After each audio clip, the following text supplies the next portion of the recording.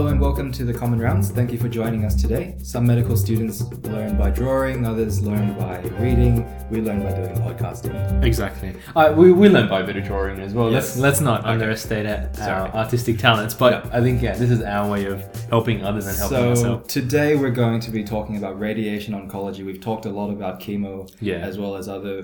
we can't really finish a cancer topic, oncology topic without actually talking about radiation. And how it's an important part of the treatment modality, especially with chemotherapy, which we'll talk about in the future, as well as surgical approaches as well. Mm-hmm. Do you want to kick us off? Well, actually, before we start, we have to say that both of us don't have a background in physics, right? Neither. So what we're going to talk about is the basic principle, and we don't claim to really understand the physics of it, but hopefully we can communicate the key points across to help you understand. Why is it called radiation oncology, or why is it called killing of cells by radiation? With this modality, what you do is you use ionizing radiation to kill and control the cancer cells. Yeah. And what this ionizing radiation is just using enough energy to remove a tightly bound electron or a charged particle from an atom and shooting that into the patient, and through that will cause some damage to the DNA of the cells. That's my 2 cents. Yeah, I think that's sort of where my understanding starts as well. So it's essentially using high energy. Often it could be protons, or it could be either particles or high energy photons, so gamma rays or high energy X-rays,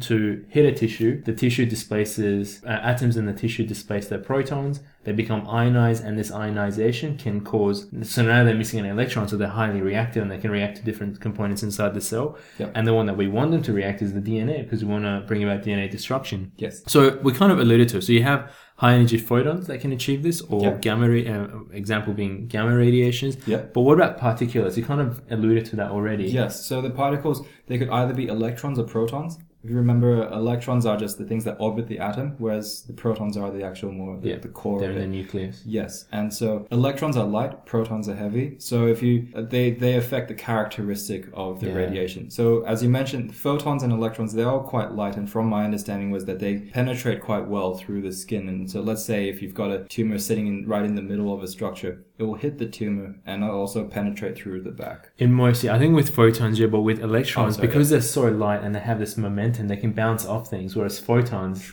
they go through straight through. So the difference between electrons and photons is that electrons are very superficial, so they're good for skin cancers, for example, where you want you want it to target superficial lesions. So they hit it, bounce off, they don't go deeper into the tissue, which is good because you spare normal tissue underneath. But they're bad if let's say you want to treat a spinal or a deep brain tumor, because you can't really, they don't go in, they just bounce off the skull. Protons, on the other hand, they're a lot heavier, and they actually, I think you can calculate the exact place where they're going to actually deposit all their energy. So they'll penetrate to one point and they'll release everything, and then they won't actually penetrate through to the other side. So that was very interesting, and I think it's called a Bragg peak, where you can calculate the point where they release all their energy out. Exactly, which is good because you can target really deep tissue and you can have sparing effects, so you won't damage the surrounding tissue, unlike photons, which can go deep, but they can still keep traveling through until they dissipate all their energy, which means that normal tissue would be affected as well. Yeah. Let's move on by talking about what radiation doses are, or how are they measured, or what's the unit.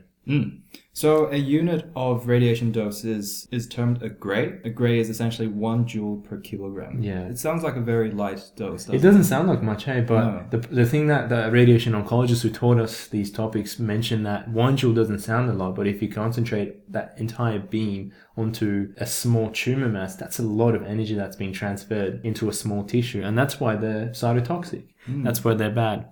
That's why the energies can be dangerous.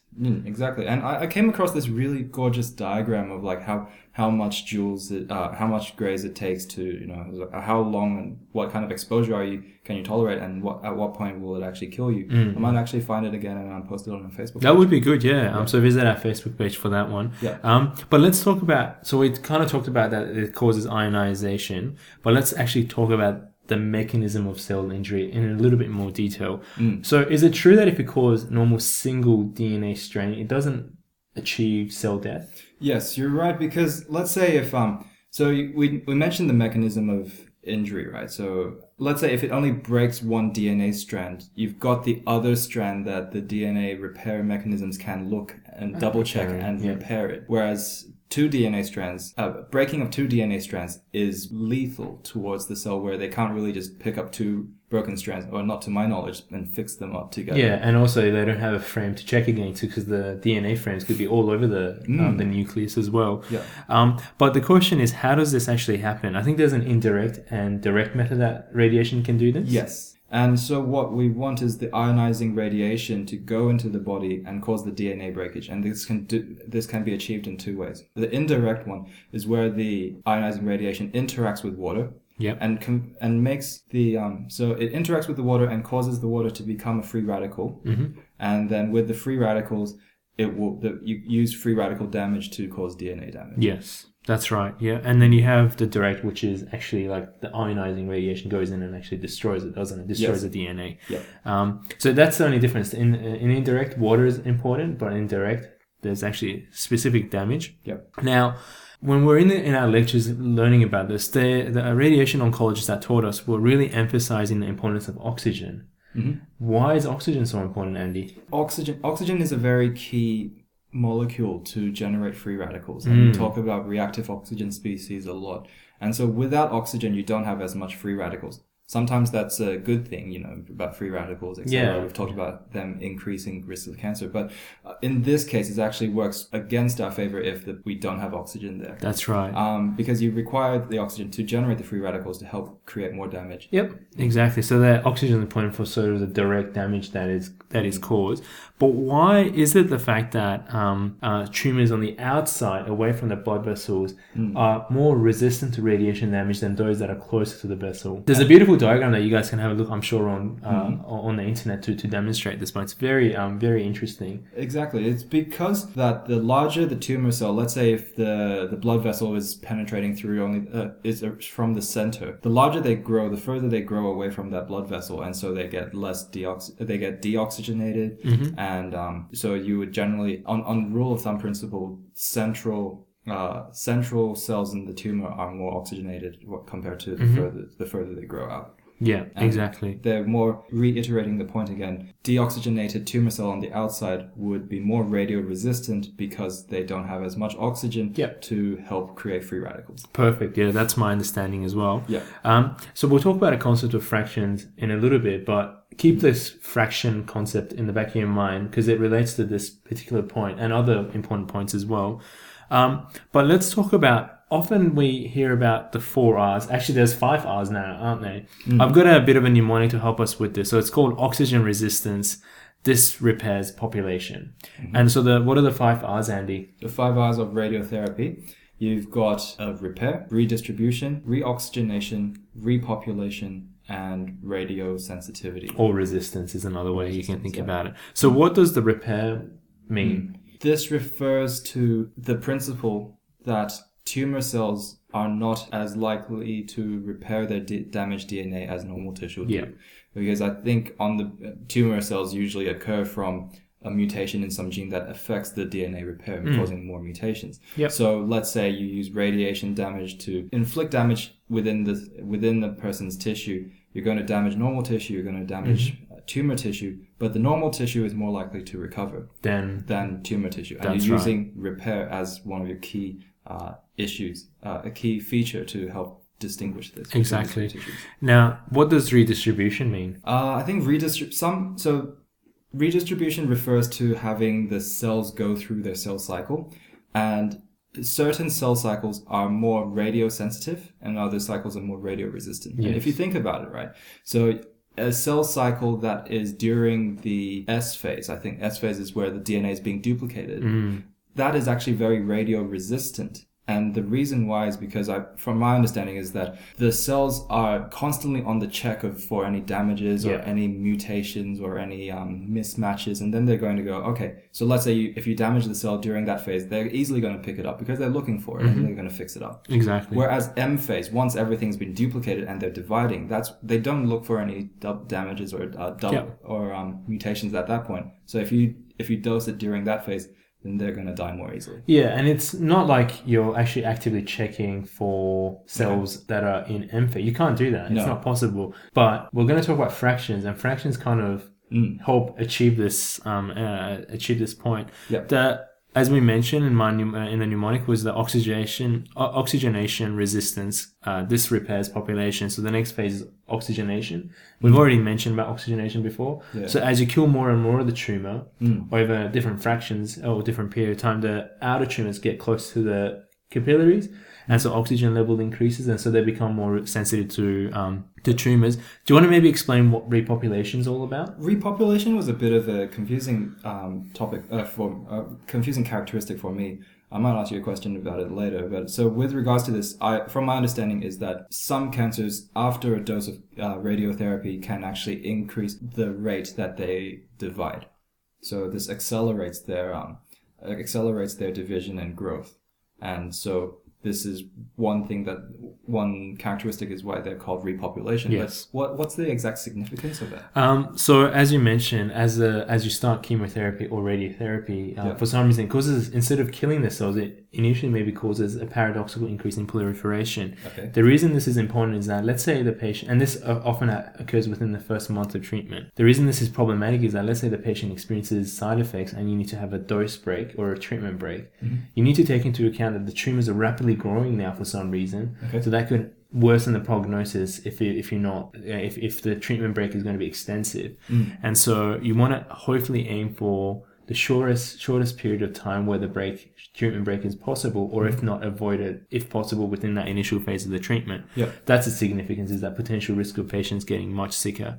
Yeah. Let's finish up by talking about radiosensitivity or resistance. Yes. Because not every tumor, like some tumors are not inherently sensitive to, for some reason or another. Yeah. So what are some of the examples of really sensitive tumors? A lymphoma, myeloma, they're really sensitive tumors. And on the other hand of the spectrum, you mentioned earlier, actually we didn't mention this time, we were discussing earlier, was a glioblastoma, one of those astrocytomas, isn't it? That's right, yeah. So if you're not sure what was, have a listen to our brain tumors. But the reason why this is bad is that, in the brain, chemotherapy is not being able to reach that site very effectively. It's a sanctuary. Yeah, it's protected by the blood-brain barrier, and these tumors have such severe prognosis that you can't even, the treatment option would be radiotherapy, and they're not even sensitive to radiotherapy. So it's really problematic. Yep. You can still kill these cells, right, by giving a massive dose, but the problem is that dose is going to damage your brain tissue, and so you're not going to, you're going to kill the brain tissue as well. It's a lose-lose situation. Exactly.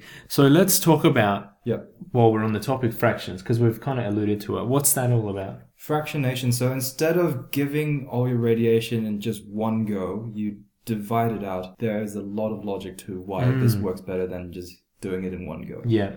Right. One reason that I can think of it is that, let's say if you give it in one go, you're going to probably get more side effects because you're killing off a lot of normal cells as well. Yeah. Given the principle of repair, where normal tissue repair a lot easier than malignant tissue, if you dose it out a bit, you give the normal tissue actually a bit of a breather to recover a bit. Perfect. Yeah. Yeah. Yeah. That's one thing. What's another? Well, oxygenation as well. If you give it in fractions, you're going to give the opportunity for tumor cells close to the blood vessels to die, and for the outer ones to move closer into the blood vessels. Yeah. And you also mentioned the redistribution as well, because tumor cells will be undergoing different phases of the cell cycle. So the ones that are affected by radiation in one fraction may not still be in the M phase, maybe in S phase. So then in the next fraction, they might have transitioned into the M phase and are more affected by the radiotherapy. So that's why fractions are important. And often you give about 1.8 to 2 grays, and maybe the overall dose would be, let's say, 50 grays, but you're dividing it over 4 weeks. So you get about 1.8 to 2 grays. It's a cumulative thing as long as you get up to that certain amount. Yeah. It's kind of like chemo, where you prescribe, let's say, 1,000 milligrams, but you say, hey, no, 1,000 is going to kill you if we give it to you in one shot. But how about we give it to you over 6 weeks? So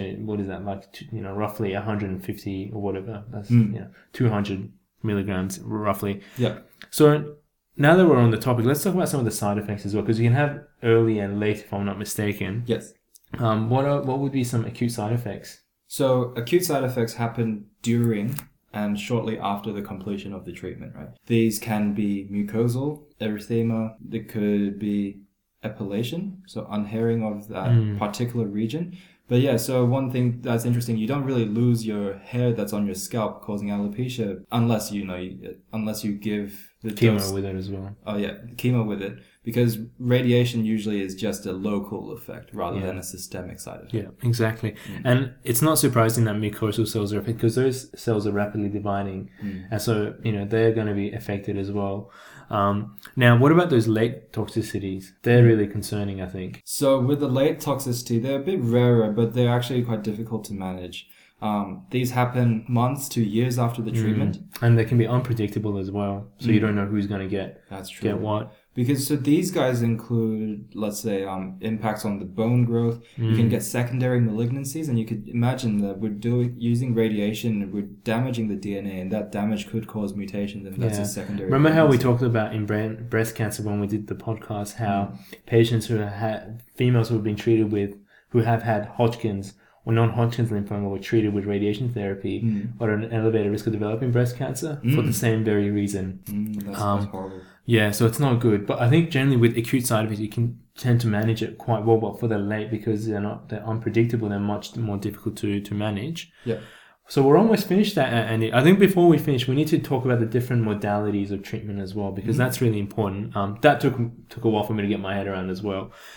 So let's start off with stereotactic body radiotherapy. This is really interesting. Do you know much about it? Actually, I don't know much too much. No, that's okay. I'm doing my research project on radiation oncology, so I've got a little bit of an insight into some of these. I'll do the asking and you do the All right, no worries. Well, in terms of stereotactic is kind of like focusing really high particular rays into a very small confined tumor. And it's kind of like doing surgery with it's called tumor ablation. You're essentially ablating or burning the tumor.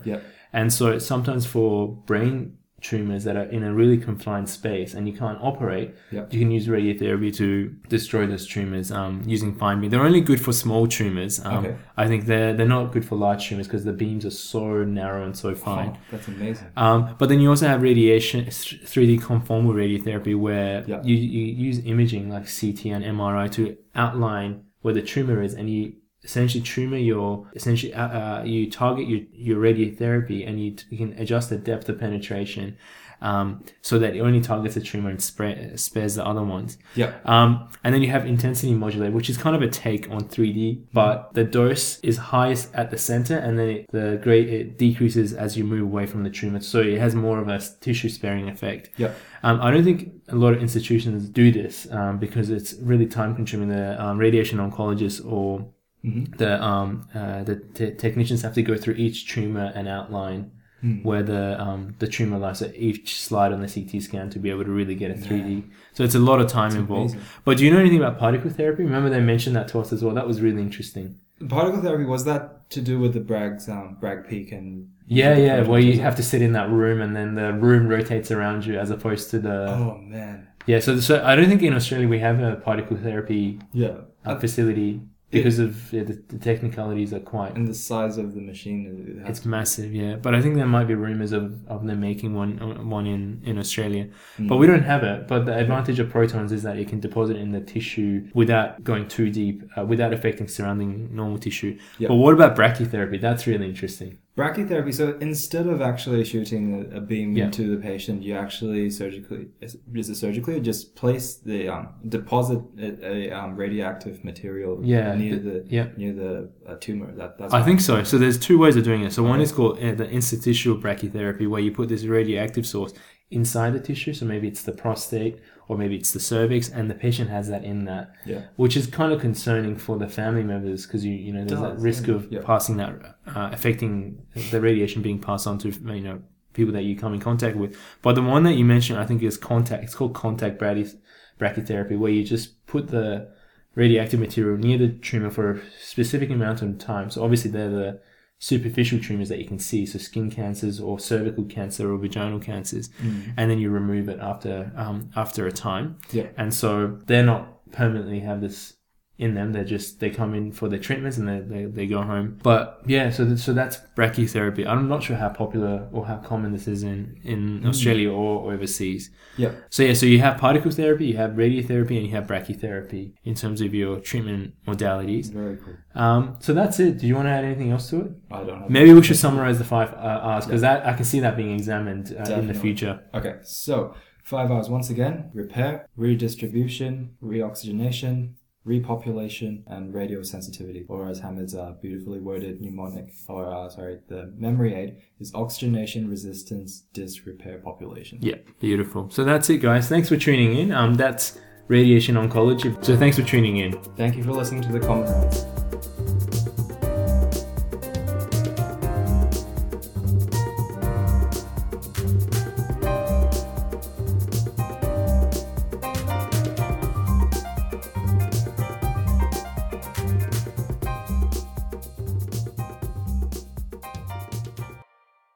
Thank you for listening to our Common Rounds podcast. You can find all of our episodes, notes, elective experiences, and much more content on our website. So come visit us at thecommonrounds.wordpress.com. And see you next time.